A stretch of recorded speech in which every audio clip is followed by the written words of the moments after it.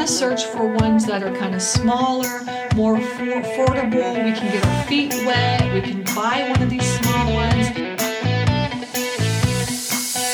This is the Real Estate Pod. I'm Ed Barone, co-founder of RentReady, the platform that makes renting easy for landlords and tenants. With this podcast, we aim to help landlords learn, scale, and invest.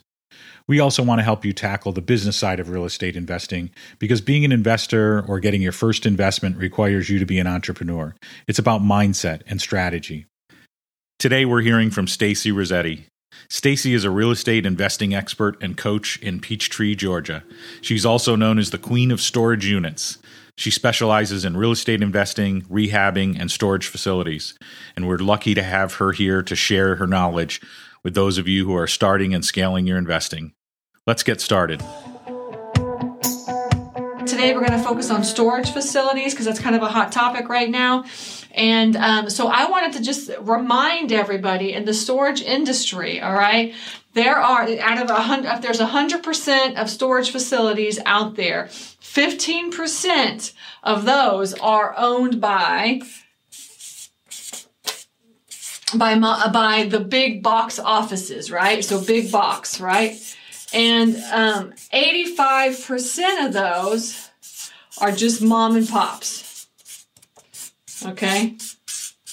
Right, so that means that the big box would be things like CubeSmart, Public Storage, U-Haul, all these kind of big storage facility owners, okay? So what happened is that way back in the day, I mean, it's growing more and more and more, but way back in the day, even inside the big cities, a lot of the storage facility owners were mom and pops, right? But what happened in the downturn and before the downturn, and then up even through the downturn, all these big box companies started coming into the cities, right?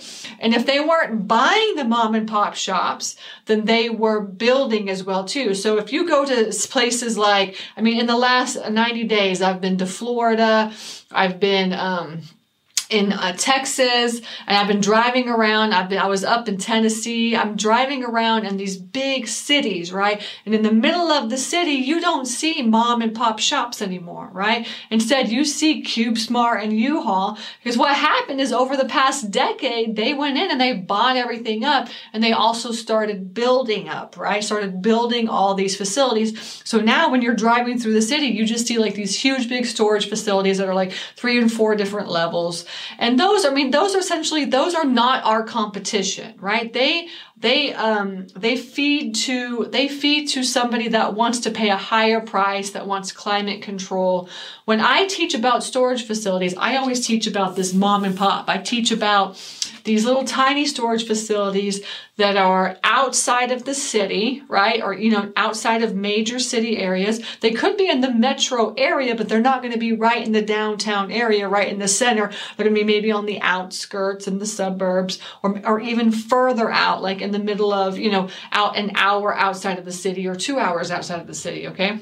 And so those are the ones that I'm talking about. So when you look for these storage facilities, what you're going to do, this is a strategy number 1, and this is one of the ones that I teach, is to drive around and look for storage facilities. A lot of people ask, like, do I just aimlessly drive around? Well, kind of, yeah, because the ones that you're going to buy are not going to be on Google Maps.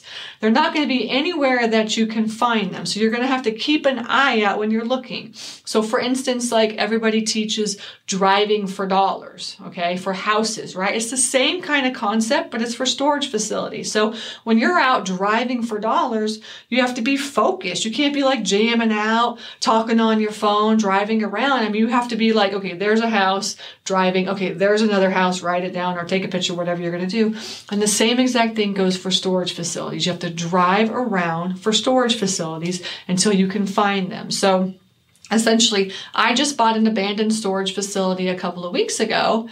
And I mean, it was literally an abandoned storage facility, but it was one that it was hiding, right? It's not on a main road. What's going to be on the main road is going to be big box ones, right? And even if it's on a main road, it's going to be a bigger one anyways. That's going to be, way too expensive, right? So we're going to search for ones that are kind of smaller, more affordable. We can get our feet wet. We can buy one of these small ones and we can just see if it's actually it's actually something that we want to pursue on and on and on, right? So that's why you can't go out and you can't buy a huge big one if you've never owned one before. That's one of the things you've got to look for is that mom and pop shop, little tiny ones that are so easily manageable that you can manage them from your phone because you only get 1 or 2 or 3 calls a day, right? And that is really how storage facilities are if you play your cards right. If you're driving around being focused and really paying attention to what you're looking at and you're writing down the addresses and trying to find out who the owners are, okay? And sometimes office managers will answer the phone, and sometimes the owner will answer the phone as well too, right? But for this tip today, what I wanted to talk about was just what should you be looking for, right? What should you be looking for? And you don't want to be looking for these. You want to be looking for smaller mom and pop shops that you can handle by yourself and that are really going to be hidden.